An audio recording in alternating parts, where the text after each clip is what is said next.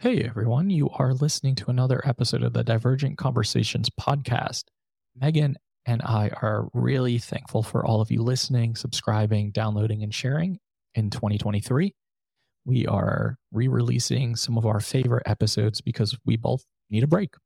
And we want you to be able to get all of the information that you can out of these episodes. 6 of our favorites for sure. We think that if you haven't listened already, they're a great introduction to the podcast. If you have already, hopefully there's some takeaways that you come away with this time that you didn't the first time around. We will be back in 6 weeks for another round of episodes and seasons. We have some great interviews lined up. We've had some incredible people scheduled already, including Dana Abraham, Tiffany Hammond, and so many more people. So really appreciate everyone listening. Make sure to like, download, subscribe, and share on every single Friday on all major platforms and YouTube. Hey, everyone. You are listening to the Divergent Conversations podcast. We are 2 neurodivergent mental health professionals in a neurotypical world. I'm Patrick Casal. And I'm Dr. Neff. And during these episodes, we do talk about sensitive subjects, mental health, and there are some conversations that can certainly feel a bit overwhelming. So we do just want to use that disclosure and disclaimer before jumping in. And thanks for listening. As autistic ADHD business owners, Patrick and I both understand the importance of promotion and doing it in a way that feels authentic and genuine. If you are a neurodivergent business owner and you would like to place your services or products in front of a neurodivergent audience, we are now opening up our podcast for sponsorships, and we're providing a 10% discount code for neurodivergent business owners. So if you are an autistic or ADHD business owner and you'd like to get in front of our audience, reach out to divergentconversationspodcast@gmail.com for more information.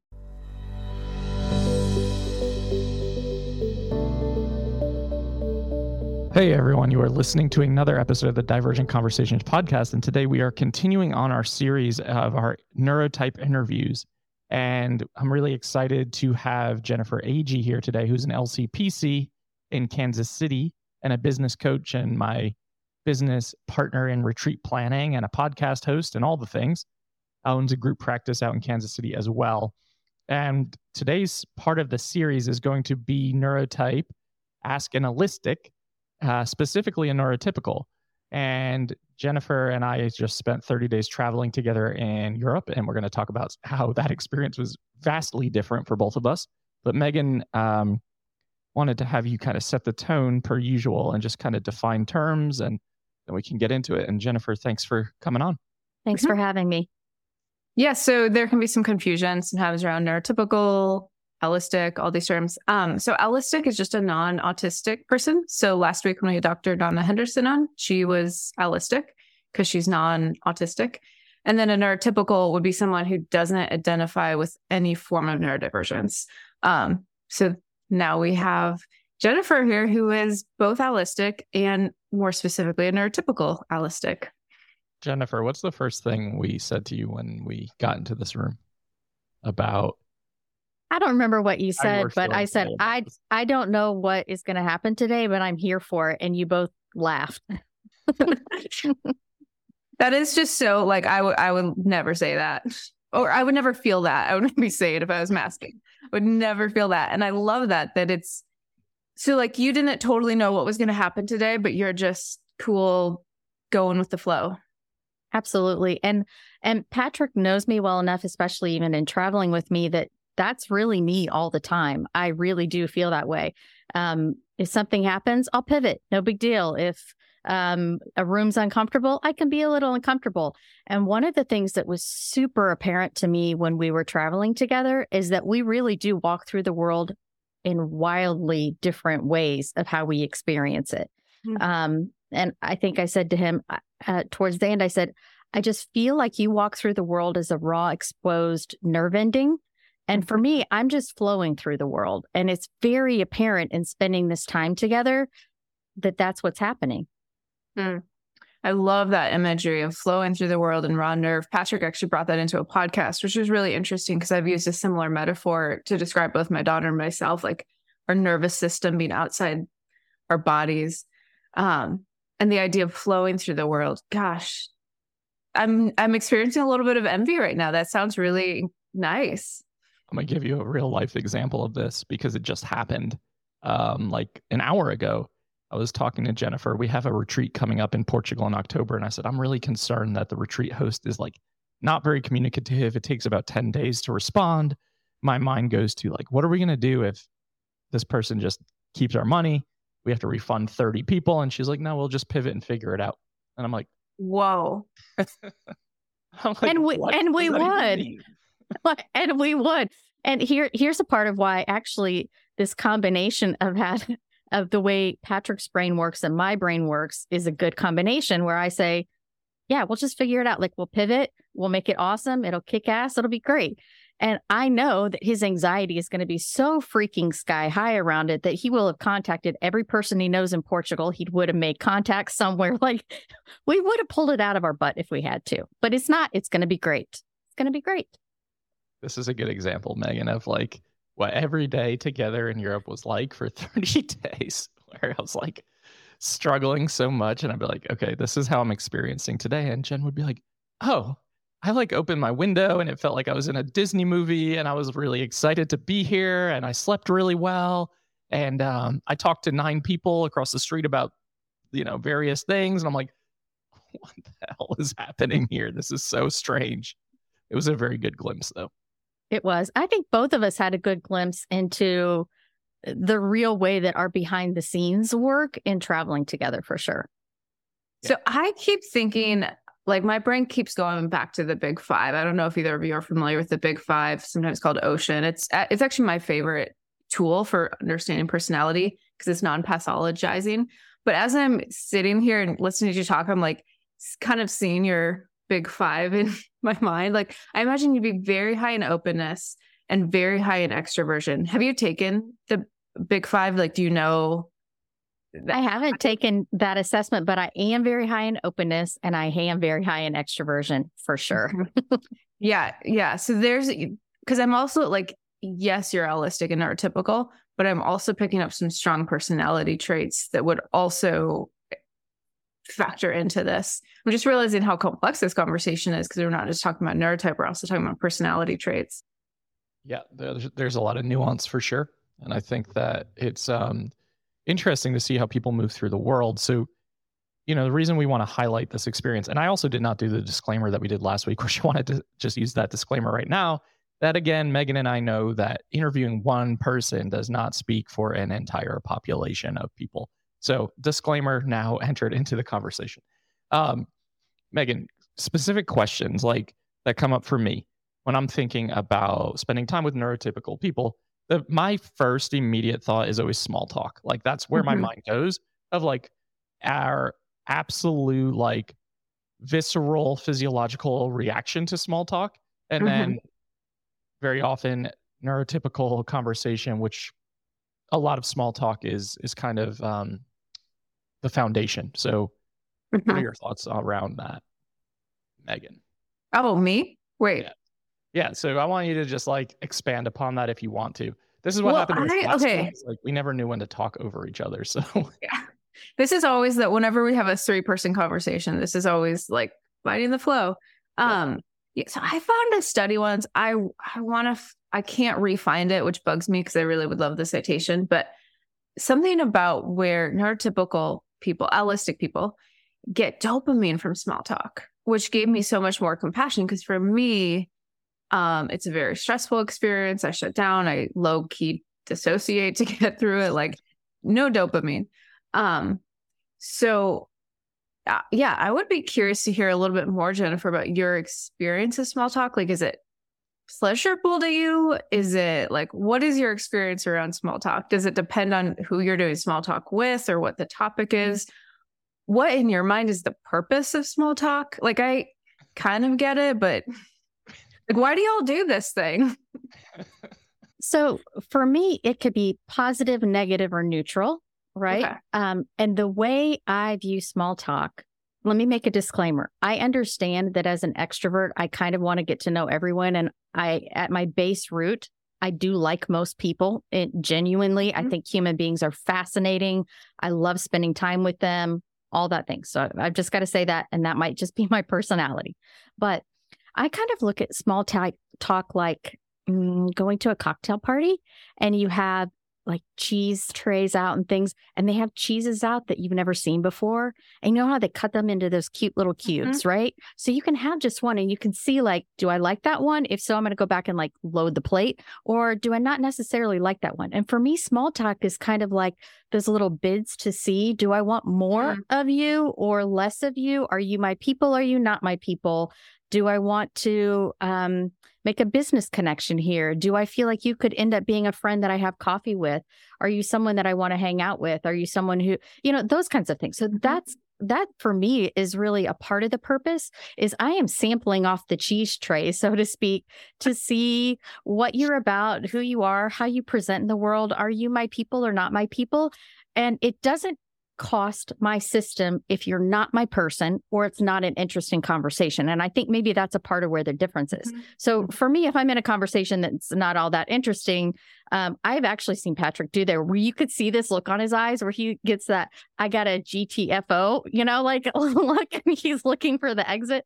Whereas I could just like enjoy whatever part of the conversation, find an excuse to leave and like just get out of it, and it's fine. But I like sampling the cheese tray to always kind of get to know people. First of all, I love the cheese plate platter metaphor so much, but I just had an aha moment. You said, if it's not cheese for me, I can get out of the conversation. That reminds me of that fluid idea. For me, it would be very stressful. How do I get out of this conversation? How do I do it without offending them? There would be an awkward, like, okay, well, I gotta go. Bye. So the getting out part is harder for me. And I wonder if that's part of why small talk is not as stressful. Is you can fluidly enter and leave small talk without it being like this big, okay, how do I get into it? How do I get out of it? When do I know when the other person wants out? When do I want out? I also heard like the compartmentalization ability to say like, is this someone I want to have a business relationship with? Is this someone who falls into the coffee category that could become a friend?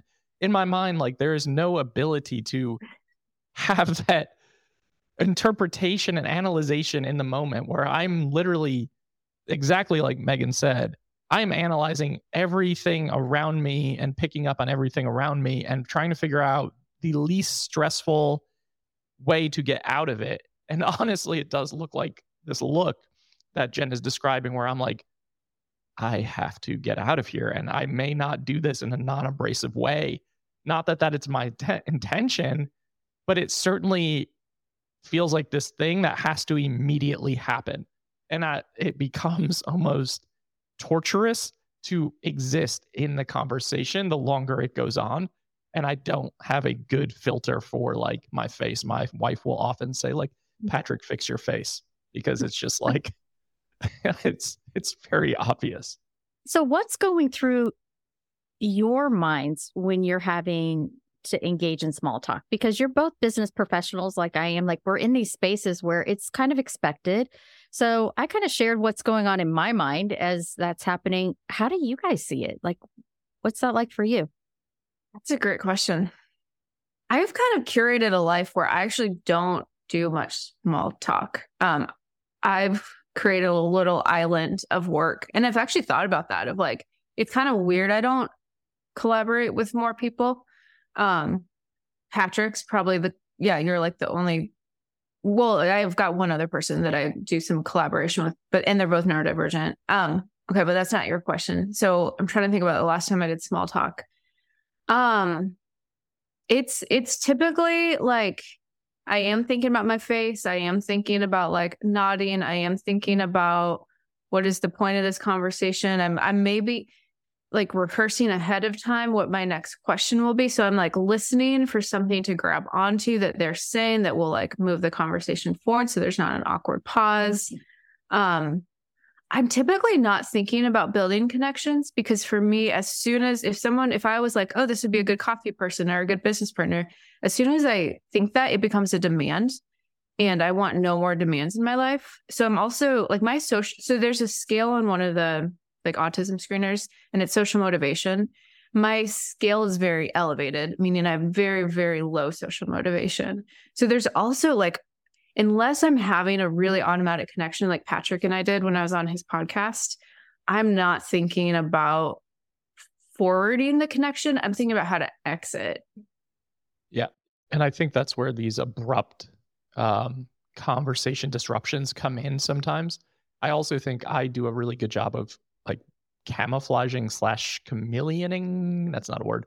Acting like a chameleon. Instead of Megan Anna, you just turned something into a verb. I like it. Claustrophobic is going to be the one because I still have people asking me about that. You made me Google that word. I've made a lot of people. That's going to be like a trending Google search. I've made a lot of people Google that word. I do a good job of picking up on what people are interested in and being able to create conversation off of it. So I can remember being at a job where someone was wearing like a Duke basketball sweatshirt, and I did not like spending time around this person, but I knew that I needed to create conversation with them because of the sake of the workplace. So my immediate conversation drifted at like, oh, Duke, like how long have you liked them? Like what's really interesting to you about them? Because it allowed to create conversation that was not like, how's your day going? What's the day look like? How's the weather outside? Like, oh man, how was your sleep? Like questions that I don't care about to answer, like yes or no questions in general. And so I've always been good at that, but it comes with a cost. And the thing that I think small talk does for me is, Megan, you made a great point of like rehearsing already and like anticipating your answers. And that takes a lot of mental energy to then have to sit there and analyze and think about what am I going to say? How am I going to respond? And then often when masking in situations that, like say I go out with my wife's friends who I don't know, I'm going to feel more uncomfortable despite being with my wife. And I'm probably going to mask more because I'm going to be like head nodding more and making more eye contact and trying to stay engaged in the conversation. And if the conversation is of no interest to me, and I know that we're not going to become like friends or contacts, I want it over with. And sometimes in those scenarios, you can't get out of them. Like I have to sit and endure in that situation. And I think, Megan, I want you to speak to this too and your perspective, but I very quickly and intuitively pick up on who I'm going to connect with and who I'm not going to connect with. And if I'm not going to connect, I have no interest in continuing. Yeah. And that's part of like, I pick up energy so fast. Oh, I want to ask you about that next, Jennifer, is like picking up energy that like within, probably 5 seconds, I know if I'm going to connect with someone, and it's an energetic, like either it's there, it's not there. And I feel like I can also register how authentic is this person. And if they're not authentic, I feel so psychologically unsafe in that interaction that I feel so like I get disoriented because I can tell there's an incongruency there. Like I have a really strong reaction to that. But I did just want to piggyback off something you said, Patrick. I totally did that too. I forgot it. But when I was in hospitals, until I could find like a shared context to connect with someone, I didn't know how to enter the conversation. So I was always doing that too, of like, did we go to the same universities? I remember like the doctors I connected with best were ones that like we had gone to the same university, like out east. And once I could find a shared context, I could enter conversation. But outside of that, I'd feel so disoriented, not knowing how to enter the conversation. So that was just interesting. Yes, Jennifer, picking up other people's energy. Is that something you experience? Absolutely. But I don't think it costs my system if they're not my people. I just recategorize them in my brain and continue on in the conversation with them in that new category. So the other thing is it's information for me to then I'm making decisions as to what level of investment I'm going to have. I will say though, a part of my personality, and I don't think this is necessarily neurotypical, but I do think it's more part of my personality. I am way more likely to give people more chances. I'm way more likely to see 1,000 different areas of gray as to how someone might have arrived at a conclusion or made a statement or things like that. And so I know that even in Patrick and I's interaction, because he does pick up on patterns and things that I don't pick up on as quickly, I'm more likely to maybe stick in something a little bit longer than he would, because his system has already very immediately made a decision, whereas mine might have made an initial decision and then I test the theory. But But I definitely pick up on people's energies in the room, but then I just recategorize them and move on. Mm-hmm. So when you talk about picking up energy and then recategorizing, like, is it infecting you? Like, does it become your energy, or is it like a signal? Like, okay, that person has a high tempo, that person has a low tempo. I think that has changed as I've gotten older and I know myself better, because I am very intentional about protecting my energy in a way that I didn't know to be when I was younger. And I think that's true with most of us. As you know each other better, you know how to show up in spaces. But I can think of a specific example with another leader in our community who always talked about our friendship. And I did think there was a base of friendship there. I didn't think we were friends, but we were kind of like on that road to friendship for sure. I met them and spent time with them in person. And within the first 3 minutes, it was very clear I was a business transaction to this person. I was not an actual friend to this person. I felt it immediately. I saw all the nonverbals, whatever. And so although I felt some level of disappointment because I thought it was really going to be one thing, my brain immediately recategorized this person as this is a transactional relationship. So anything that they did moving forward, I always just saw it in a lens of we're both getting something out of this. Not that it's friendship, but we are both finding ways to use each other's skill set to benefit our businesses in some way. And so I didn't harbor as much ill will or resentment, whereas I know other people have had interactions similar and have walked away with a very different experience. Yeah, because I think for me, like, I'd feel like kind of clickbait, like, but with a person, and I'd feel betrayal is too strong of a word, but like I really have a sensitivity to feeling manipulated, because I'd way rather someone be like, hey, I'm interested in a business collaboration, let's go. But if someone is like manipulating to get to that, like, yeah, for me, that would be a pretty quick cutoff. Whereas I hear the psychological flexibility in your mind. You're like, no, I'll put them in a different bucket, move forward, fluid. We'll move through the world fluidly. Mm-hmm. And if that person was not able to benefit my business in some way transactionally, I would have then just kind of completely put them to the side, and I wouldn't have had a problem with that. But yeah, there is that flexibility where, again, I think this goes to, I do flow fairly easily in the world and in my relationships. Yeah. I'm going to backtrack something I just said. I actually don't know that I would cut them off. I would explicitly ask them. I would say, okay, I'm confused. It seemed like you were pursuing a friendship, but now it seems like this is what you're pursuing. What are we doing here?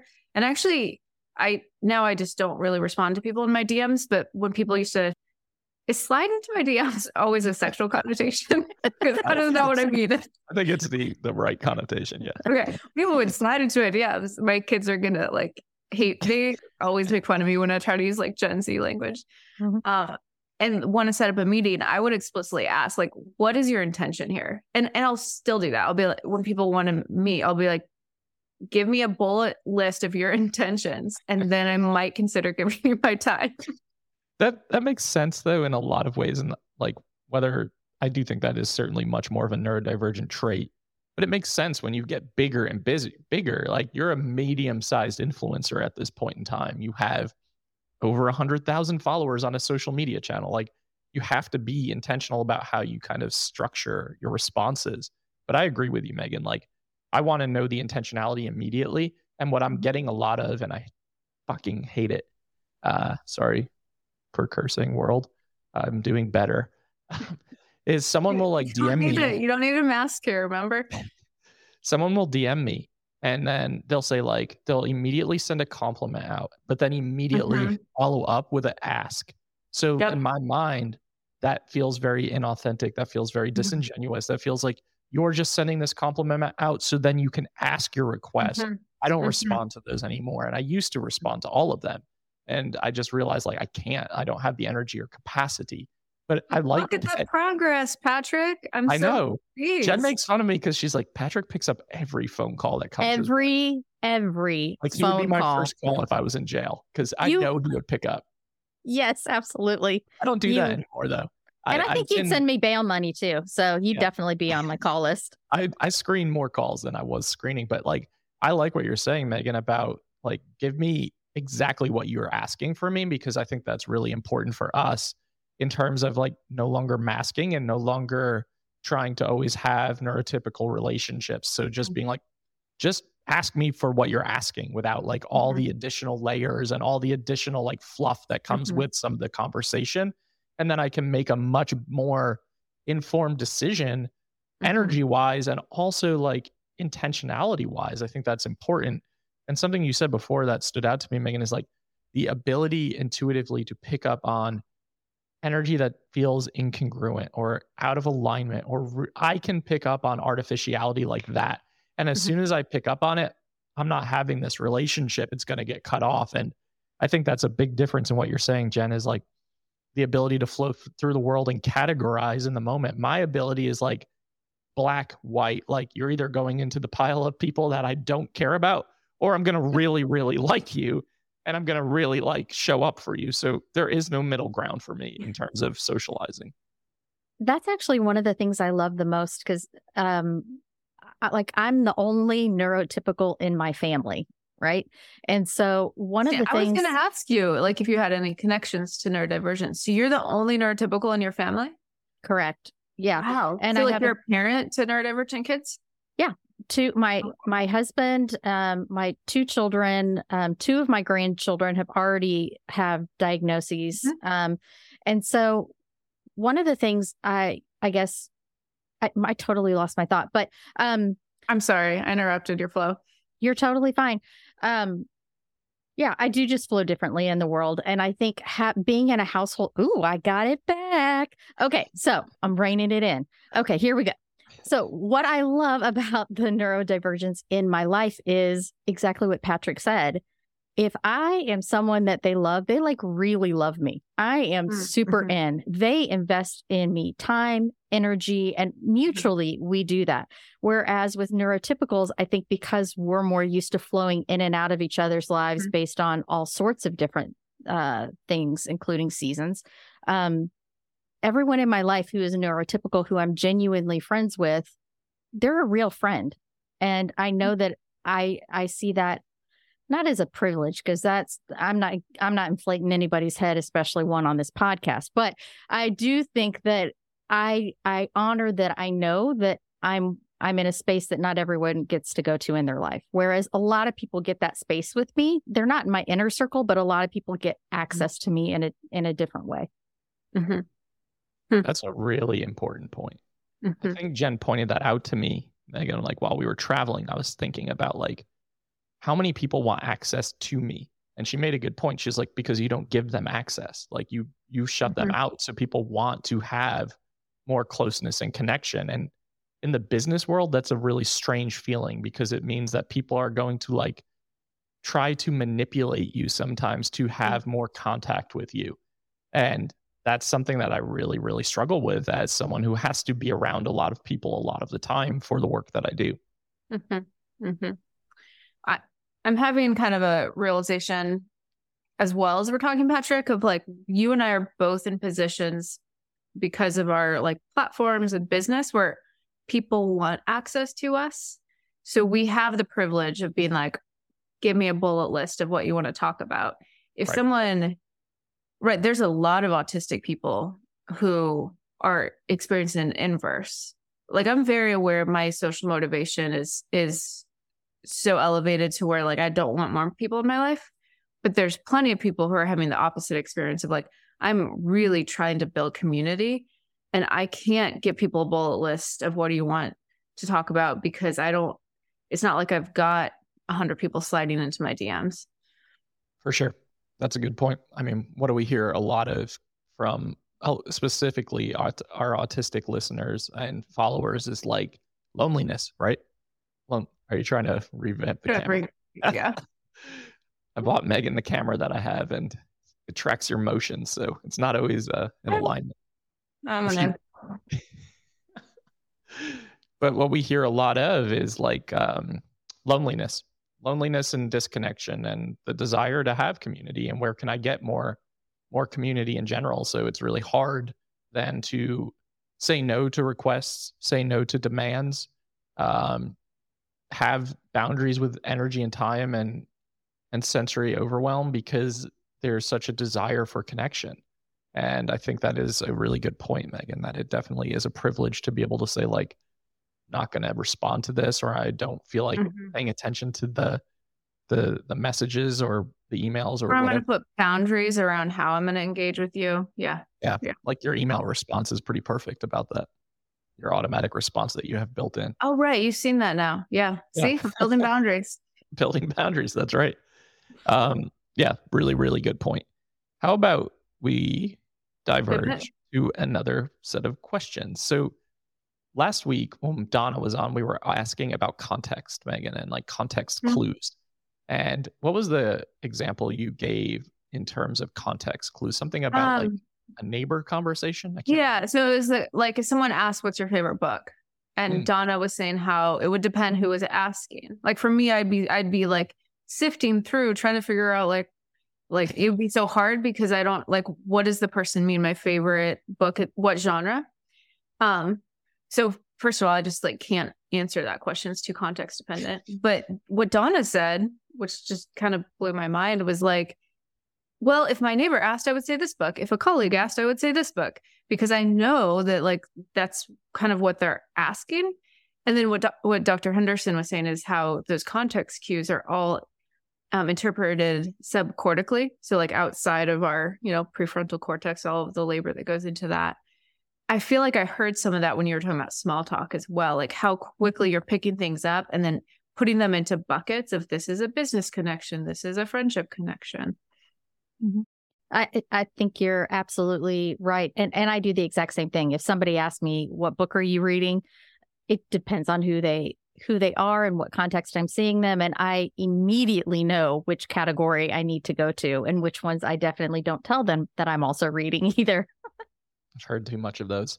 Oh, so you also know like what filter to apply. Yes. Oh, wow. And again, this is not like an analytical process. It's intuitive to you. It's very intuitive. I don't think about it. And again, this goes back to things that I notice spending this much time with Patrick is I see that he has to think about it. I see that he is intentionally filtering things that I am not intentionally having to filter. Sounds so nice. I just got like weirdly emotional on that. I don't know why.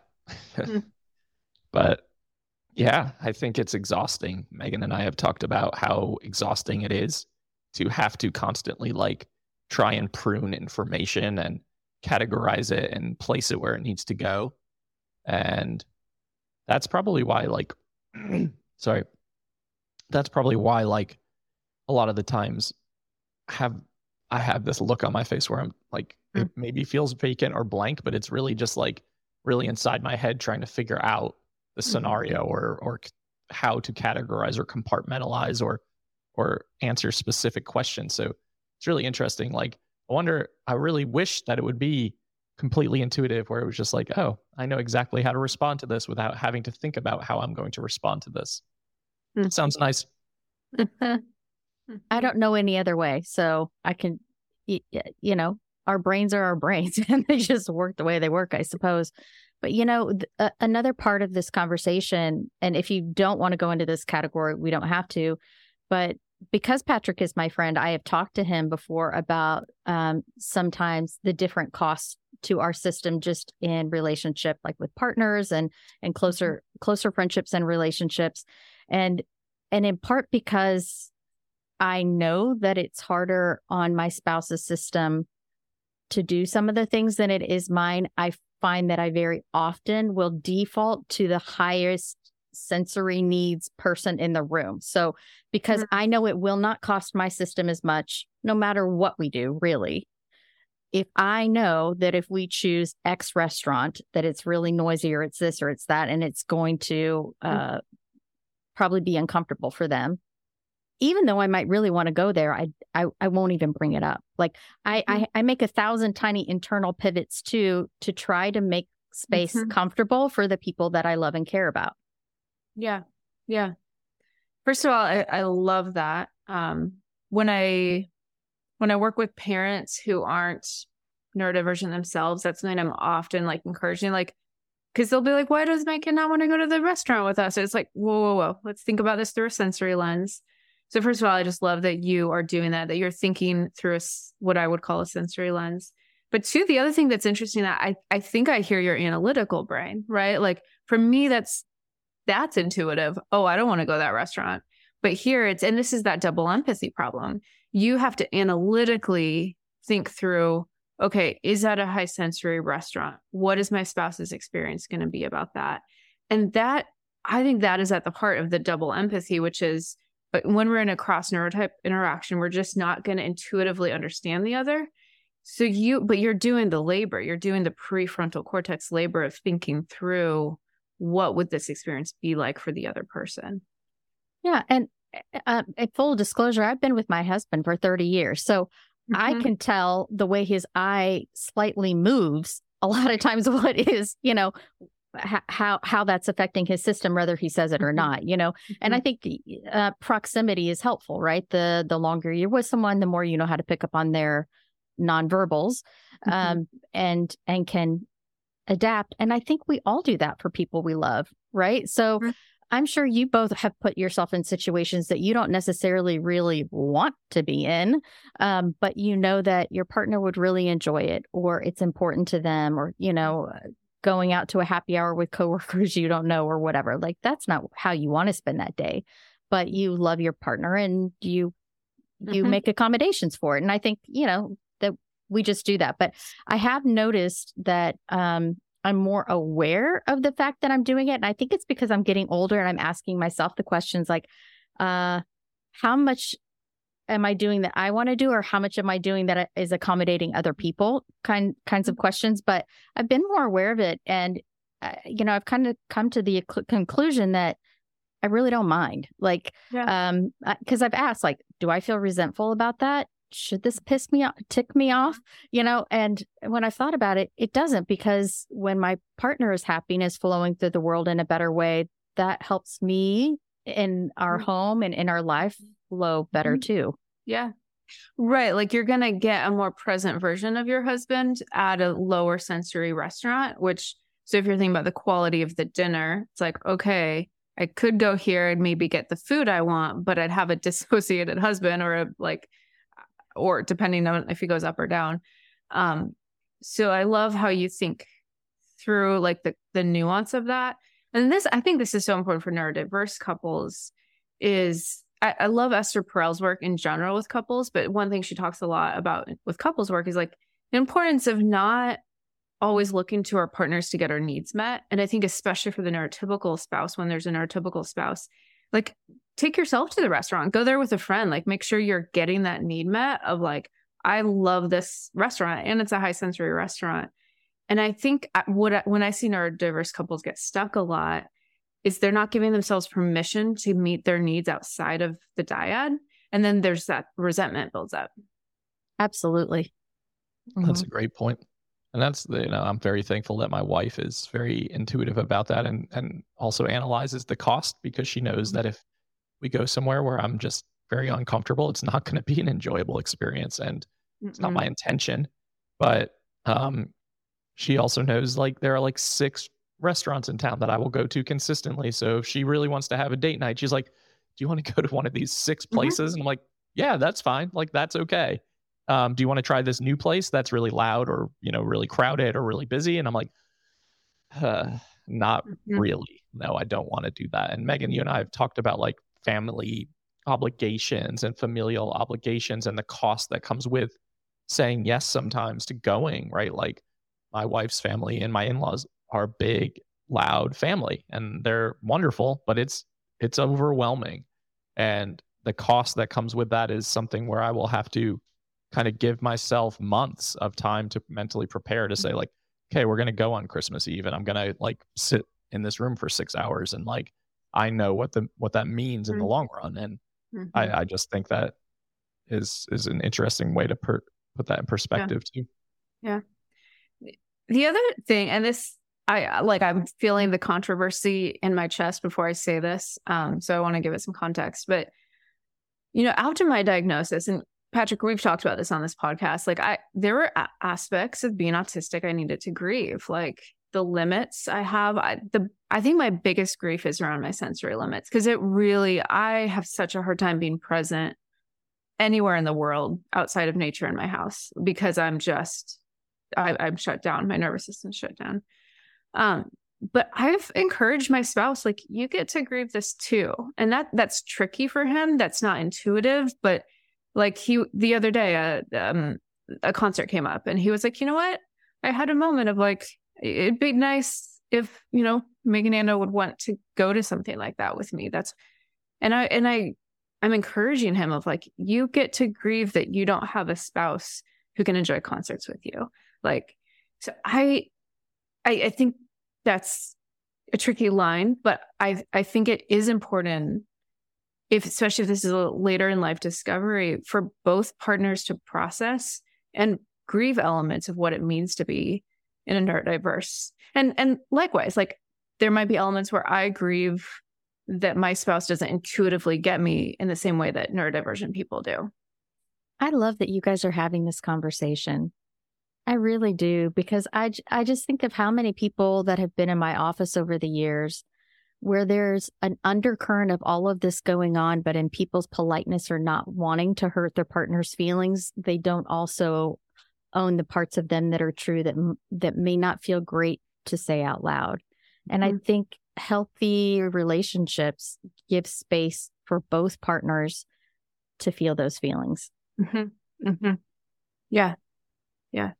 And I think that's important in any couple, but especially in a neurodiverse couple where we are working on that across neurotype double empathy issue of like, we have got to create space for there to be complex emotions and for us to hold space for our partners to have complex emotions.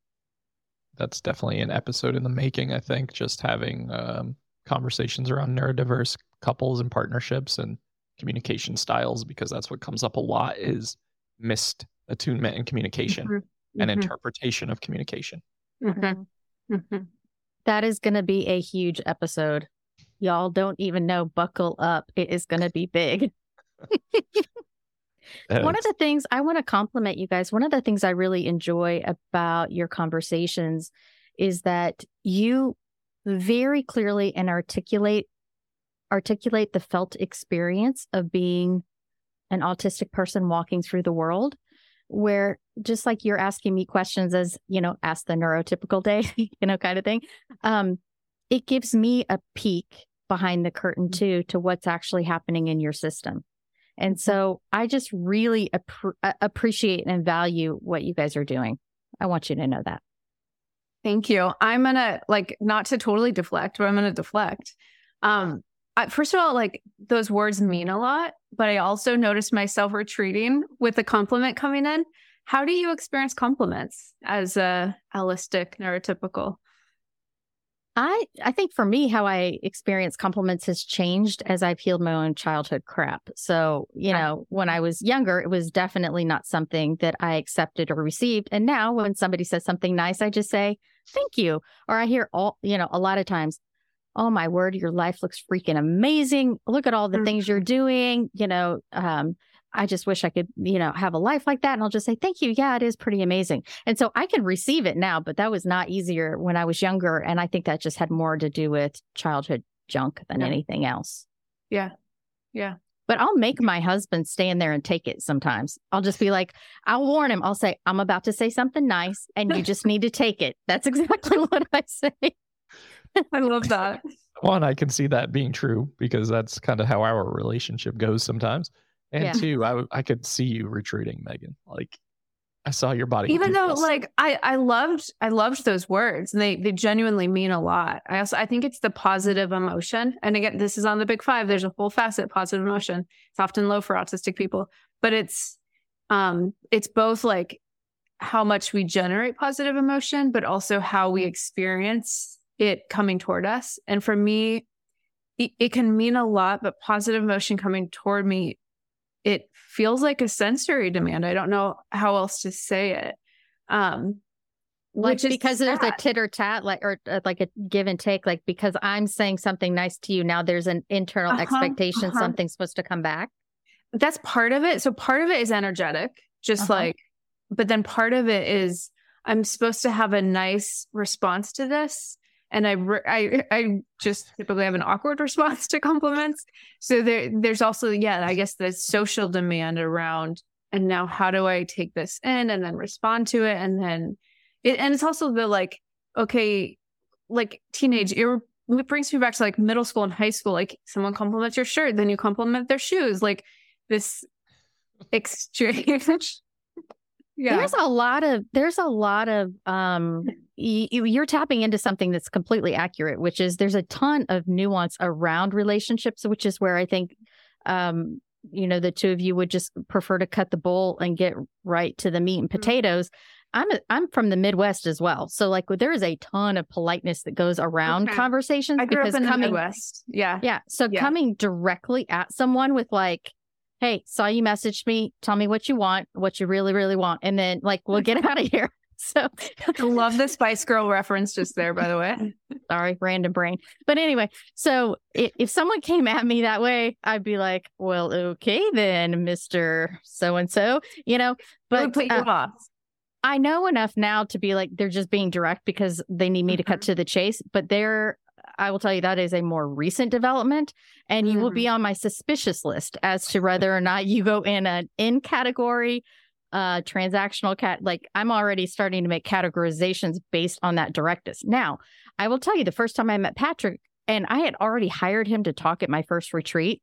I told my husband, I said, I don't even know if I should go up and say hello to him based on the look on his face. Like I'm like, I don't think this dude likes me at all. Anyway. And so because it's the truth. You tell stories about me, I'm going to tell them about you.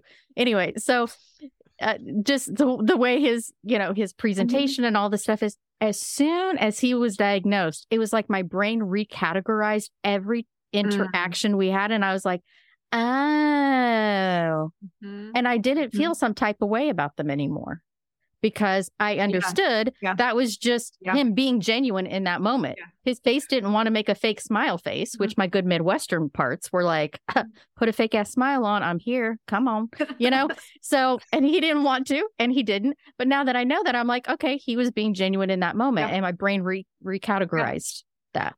And this is one of the potential benefits of relational self-disclosure, is then we have an accurate narrative to like encode those interactions. I got this a lot through my life too. I think Patrick, you have too, probably a lot of autistic people like, you seem distant, aloof, like hard to get to know, disinterested.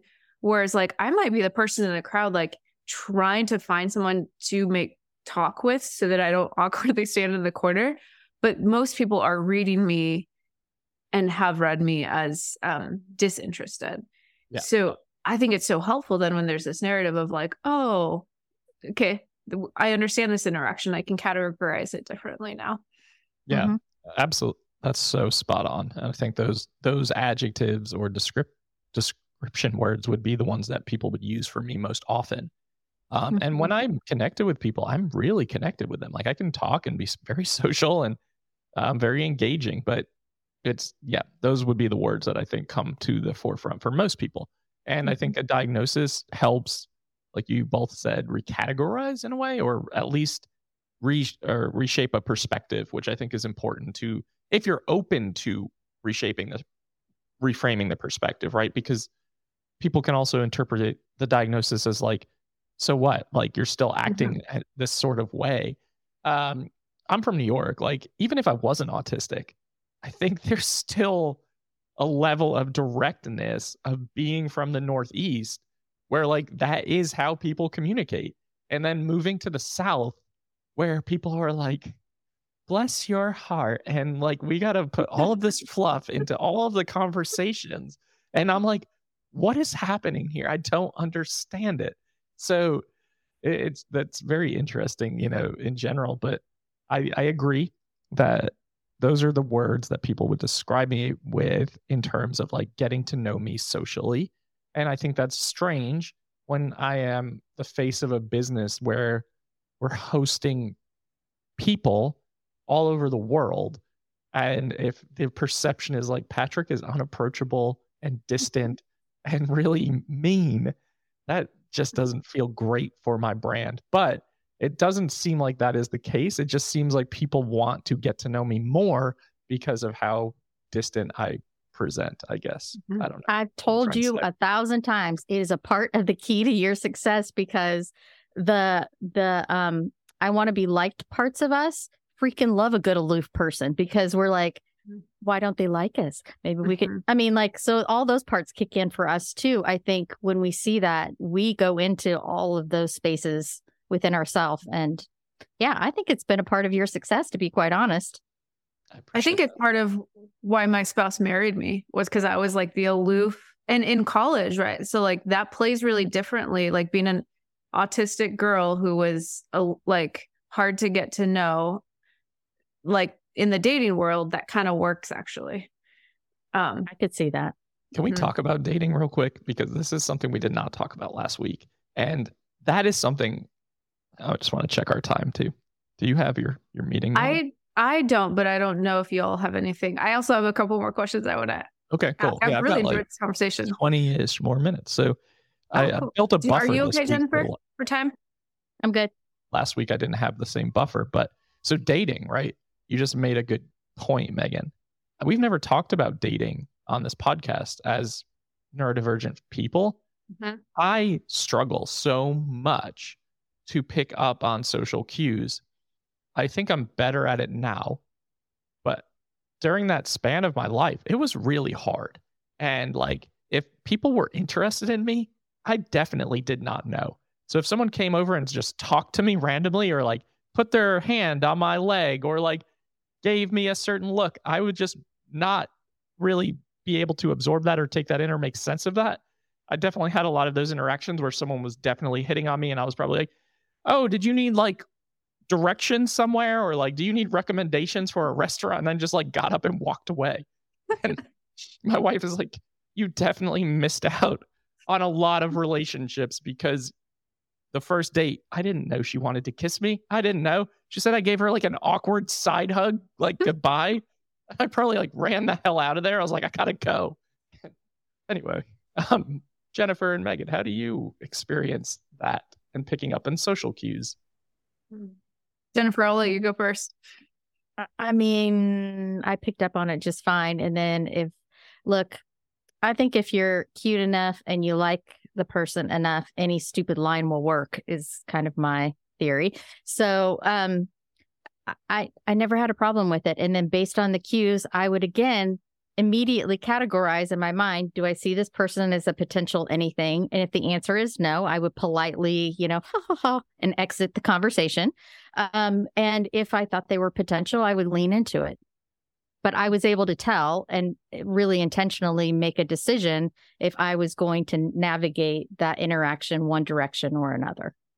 I'm thinking of a situation right now that while I was in Charlotte before I moved to North Carolina with some friends and the friend of their friend, and she kept putting her leg on my legs while we were sitting at a restaurant, and I kept moving and being like, oh my God, you must need space. Like you clearly don't have enough space in this booth.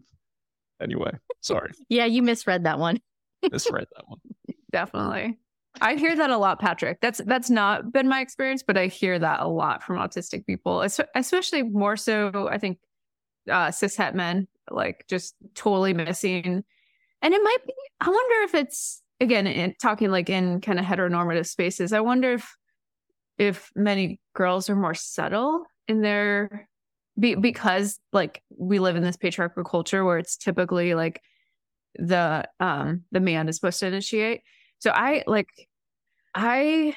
didn't really relate to that. I also, my dating experience happened in this really weird bubble of evangelicalism. And so my dating experience was more like I'd get into a really deep kind of philosophical, existential conversation with someone. We'd end up talking late into the night. Like it would become pretty clear.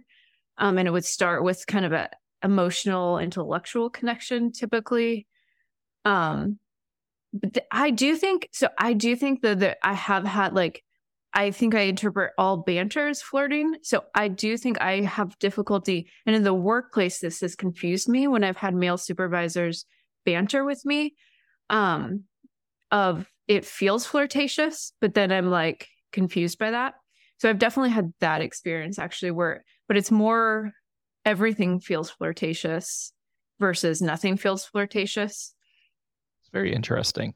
I definitely think we have episodes to do off of some of these conversations, because it's just interesting to hear these different perspectives and how we interpret and move through the world. So Megan, brains are fascinating. They really are. Jennifer, well, this is a strong pivot. I don't know if we're done. See, not fluid. Have to explicitly ask. This actually feels more fluid than last week, so I'm pivot away. Oh, I'm just saying I'm not fluid. So I'm like having to explicitly ask, are we done with that conversation? Can I? Yeah. Can we transition? Yeah. Sensory. We haven't talked about that. So I know we talked about small talk. We talked about context cues. What's your sensory experience of the world? I literally don't think about it. That I was actually guessing that might be what you say, of just like, because it's like a fish in water, not experiencing water. Mm-hmm. That's so interesting. So it's it's a non, like you'd have to think about it to think about what your sensory experience is. Exactly. Now it's 105 degrees. So if I go outside, I'm going to have a sensory experience of being hot and uncomfortable. I mean, I'm still, it's just being a human in the world, right? But in general, I don't filter or anticipate anything in terms of thinking about my sensory needs at all. Because I hope that doesn't make me sound bad, but the truth is, I know my system's got it. Yeah. So if I walk into a situation, I know that my system will pivot or adjust in whatever way it needs to be okay. So I just really don't think about it. Yeah, that doesn't sound bad. That's like literally one of the core differences is something I talk a lot about is how neurodivergent people have like an ice thin window of tolerance, because we can't take in incoming stressors and our body adapt as easily. Same thing with sensory. You're saying your system can take in new input and adapt and be okay. Mm-hmm. And that is like precisely one of the huge differences between allistic and autistic systems. Yeah, I'm thinking about like the 1 degree temperature difference that I sometimes need to make me feel more comfortable in my house. And if my wife uses the air fryer, how I can't sleep at night because I can smell the smell of like the air fryer all night and I'm so uncomfortable, and how I so often default to certain clothing items because of comfort. And it's just amazing how much energy and intention has to go into like sensory soothing and really having to be really aware and vigilant about it pretty constantly in order to be comfortable. So this is a great example, actually, you mentioning the temperature of how my system, I will just kind of tick a lock and just get on with it. So when we traveled, we would often stay in Airbnbs because we packed it basically in a backpack for a month, and we always had to do laundry. He likes it like a freaking icebox. I mean, it was a meat locker in there. I keep my house at 77 degrees. 77? Yeah, and I feel amazing. All right. So at night, we would get in, we'd both kick our shoes off at the door and go to separate rooms. And he would have it set to icebox temperature. And I literally slept with my head under the covers almost every night because I was freaking freezing. But I knew I could wake up and be like, all right, let's go to coffee. It's going to be a good day. And if that affected his sleep, if that affected, all of these things, I was thinking of those things too. I know you made accommodations for me too, but I'm just talking specifically about the being physically comfortable in a space. I was just like, it's not worth it because it's going to cost him sleep, which is going to cost him a lot more the next day. 77 degrees sounds miserable, first of all. That's what my dad keeps his house at in Florida. When I go down there, I'm like, going to an Airbnb, I can't do this. But too, I appreciate that. So that's good. That's a great example of friendships throughout different neurotypes and being intentional about the things that we know are going to impact the other. And I knew you did that while we were there. Like, I knew you were definitely like, Jen is a verbal processor. And I had to tell Jen, like, if you're going to say all of these things to me every day, I'm going to take them literally. So if you need me to do something now, then tell me. But if you are just processing your thoughts, please like give me context that that's what's happening. Otherwise, the conversation of like, okay, we need to do this. We need to do this. We need to do this. And I'm like, fuck, what, are we doing that right now? Like, what's happening? So that was very helpful. And also, like, I know Jen wants to talk in the morning, and I am not a morning person. And every morning that we went and got coffee, she'd be like holding it in, and I could see it in her face where I wasn't even talking. I was just like pointing directions sometimes because I was like so tired or like out of it. And I just want to say that I appreciate that. So it was helpful. Back at you. Thanks for not letting me get run over, because he did pull me in a few times when I was distracted by the beauty of the world. I just want to say, like, I love kind of you're all oh my gosh, words. Do words stop for me after an hour? Is that what's happening? I love your dynamic, and I love getting this kind of this inside perspective on Patrick and I really appreciate seeing your dynamic. I think it's a really wonderful model of what a good cross neurotype friendship. Like, I wanted to say business, but it feels and sounds more like a friendship when you all talk. It's a friendship that turned into business for sure. Mm-hmm. And it all started with both of us not liking the other person based on certain stereotypes. Based on the double empathy problem? Was it because of assumptions you were making about each other? Yes. Yeah, Patrick. Talk about what I was assuming on air, because it sounds unbelievably discriminatory. Persons from the Midwest, they're having their first retreat in Gatlinburg, Tennessee. I assume this person is just a terrible human being. I don't want to associate with this person. Why did I say yes to speak at this event? All the things that are going through my head. And then we met in Hawaii at a conference, and then we spent the next 5 days together, her and her husband and me and some other friends. And the rest is history, but that was definitely my initial impression, which unfortunately is very often my initial impression is like, I'm already assuming I'm not going to like the person, and I really have to experience them to then change my opinion or perspective. Mm-hmm. I don't go into a lot of social situations assuming the best, I should say, socially. Mm-hmm. So that is a difference in our styles for sure. And I'm the exact opposite. I go into every situation and assume that it's going to be awesome. And if it turns out not to be, I just adjust. I think that's what makes me think you're an EO. Yes, I abbreviate personality facets or factors, because the high extroversion, high openness, when you look at personalities, if you were to line up 100 people, they are the most optimistic, forward-thinking people in the world. So it is interesting to me how well you all gel, because that's typically not the autistic person. Like we're maybe on the other side of the spectrum often, not always, but I think that doing some of these events together that we do, and then having that 30 days, I don't want to travel with anybody. I'm just going to be quite honest. Like, I don't want to travel with my wife for 30 days. I don't want to travel with anyone. By like halfway through, I was just like, oh my God, I am so done. But it gives you a good glimpse into someone who is very extroverted and optimistic, because I think some people in society can also misinterpret that as like, this doesn't feel real. This doesn't feel genuine. This feels really artificial. How can you put this face on every day? I got to see for 30 days that this is just every day. And I thought to myself, this is wild, like that someone can move through the world optimistic all the time. I cannot do that. I feel like I'm optimistic 3% of my life, and that might be generous. So it was just a very interesting experience.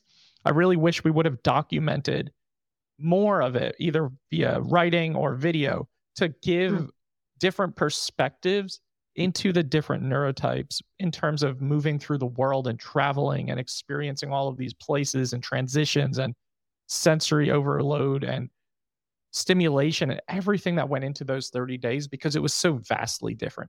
Like, if you could imagine Jennifer in Italy opening her window, seeing the mountains, and like, I imagine there were like bluebirds singing and all sorts of stuff. When I opened my window, my view was of old Italian men arguing with each other every morning. Like, we had very different experiences in every sense of the word. And I almost feel like that is like a good glimpse into actual inner world and inner working. Well, although go ahead. Go ahead. No, you. I was just going to clarify. Is that because your perception of what your eye gravitated toward was different, or because you actually had different? We actually had very different locations in the hotel we were staying in. Okay. And she had a really beautiful view. Like, I imagine if I looked at it every day, I also would have been more happy than the view I had, which was just an alleyway and a coffee shop and these two old Italian guys every morning arguing with each other in Italian about who knows what. And I would open it, not having slept the day before or night before, and just be like, oh my God. And she would come and be like, did you see this like amazing image that I have? And I'm like, fuck. Do you want to know what I would have, honestly, my initial thoughts if I would have opened the window and saw two little Italian men arguing on the street? I would have been like, this is freaking awesome. I wonder what they're arguing about. I would have made up a whole story in my head and it would have been really good. Like, and I would have been like, can you guys believe I got to see these two people having this argument in Italian and their hands were going, and like my interpretation of our realities, we really literally do walk through the world in very different ways. Mm-hmm. And it's so freaking fascinating. I think it's fascinating. Mm-hmm. I love that. That's a good ending point. And I'm ending it even without doing it awkwardly because I have a meeting in 7 minutes. Okay. Can I ask one final question? I want to start asking people this.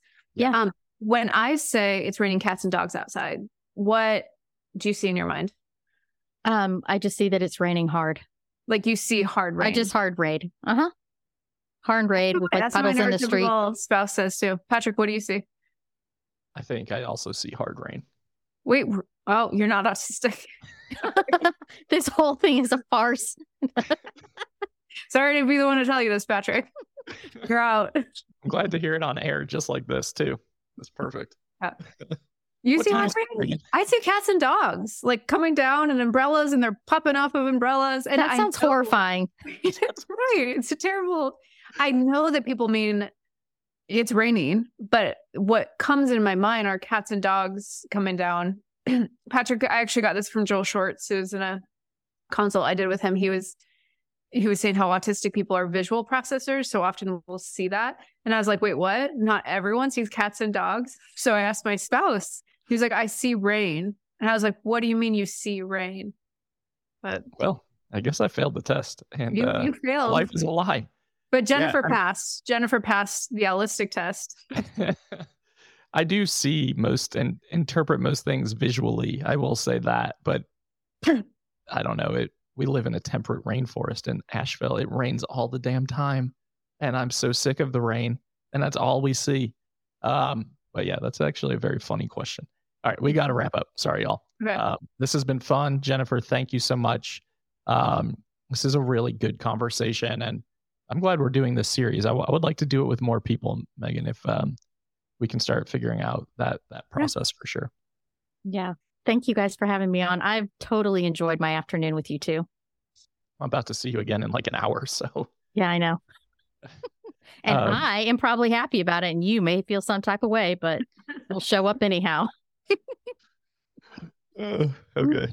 Well, wishing you both an awkward goodbye, because I hear that's your thing. That's me trying to end this episode. And Megan will sometimes be like, are you trying to transition? Yes, I'm trying to transition. All right. So thank you to everyone who is listening to the Divergent Conversations podcast. New episodes are out every single Friday on all major channels and YouTube. Like, download, subscribe, and share. Goodbye.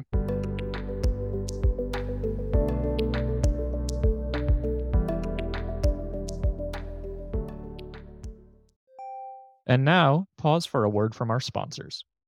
From new patients faced with an empty lobby and no idea where to find their therapist, to clinicians with a session running overtime and the doorbell ringing, some of the most anxiety-ridden moments of a therapy appointment happen before a session even starts. This episode's sponsor, The Receptionist for iPad, helps you tackle some of that pre-appointment apprehension and anxiety. The Receptionist for iPad is an easy-to-use digital client check-in system that helps your visitors check in securely to their appointments and notify their practitioners of their arrival via SMS, email, or your preferred channel. No more confusion, endless lobby checking, or having clients sign in on paper logbooks. It can even help you upgrade and update your demographic information for your clients as well, and even validate parking. Start a 14-day free trial of The Receptionist for iPad by going to thereceptionist.com/private practice. Make sure to start your trial with that link, and you'll also get your first month free if you decide to sign up.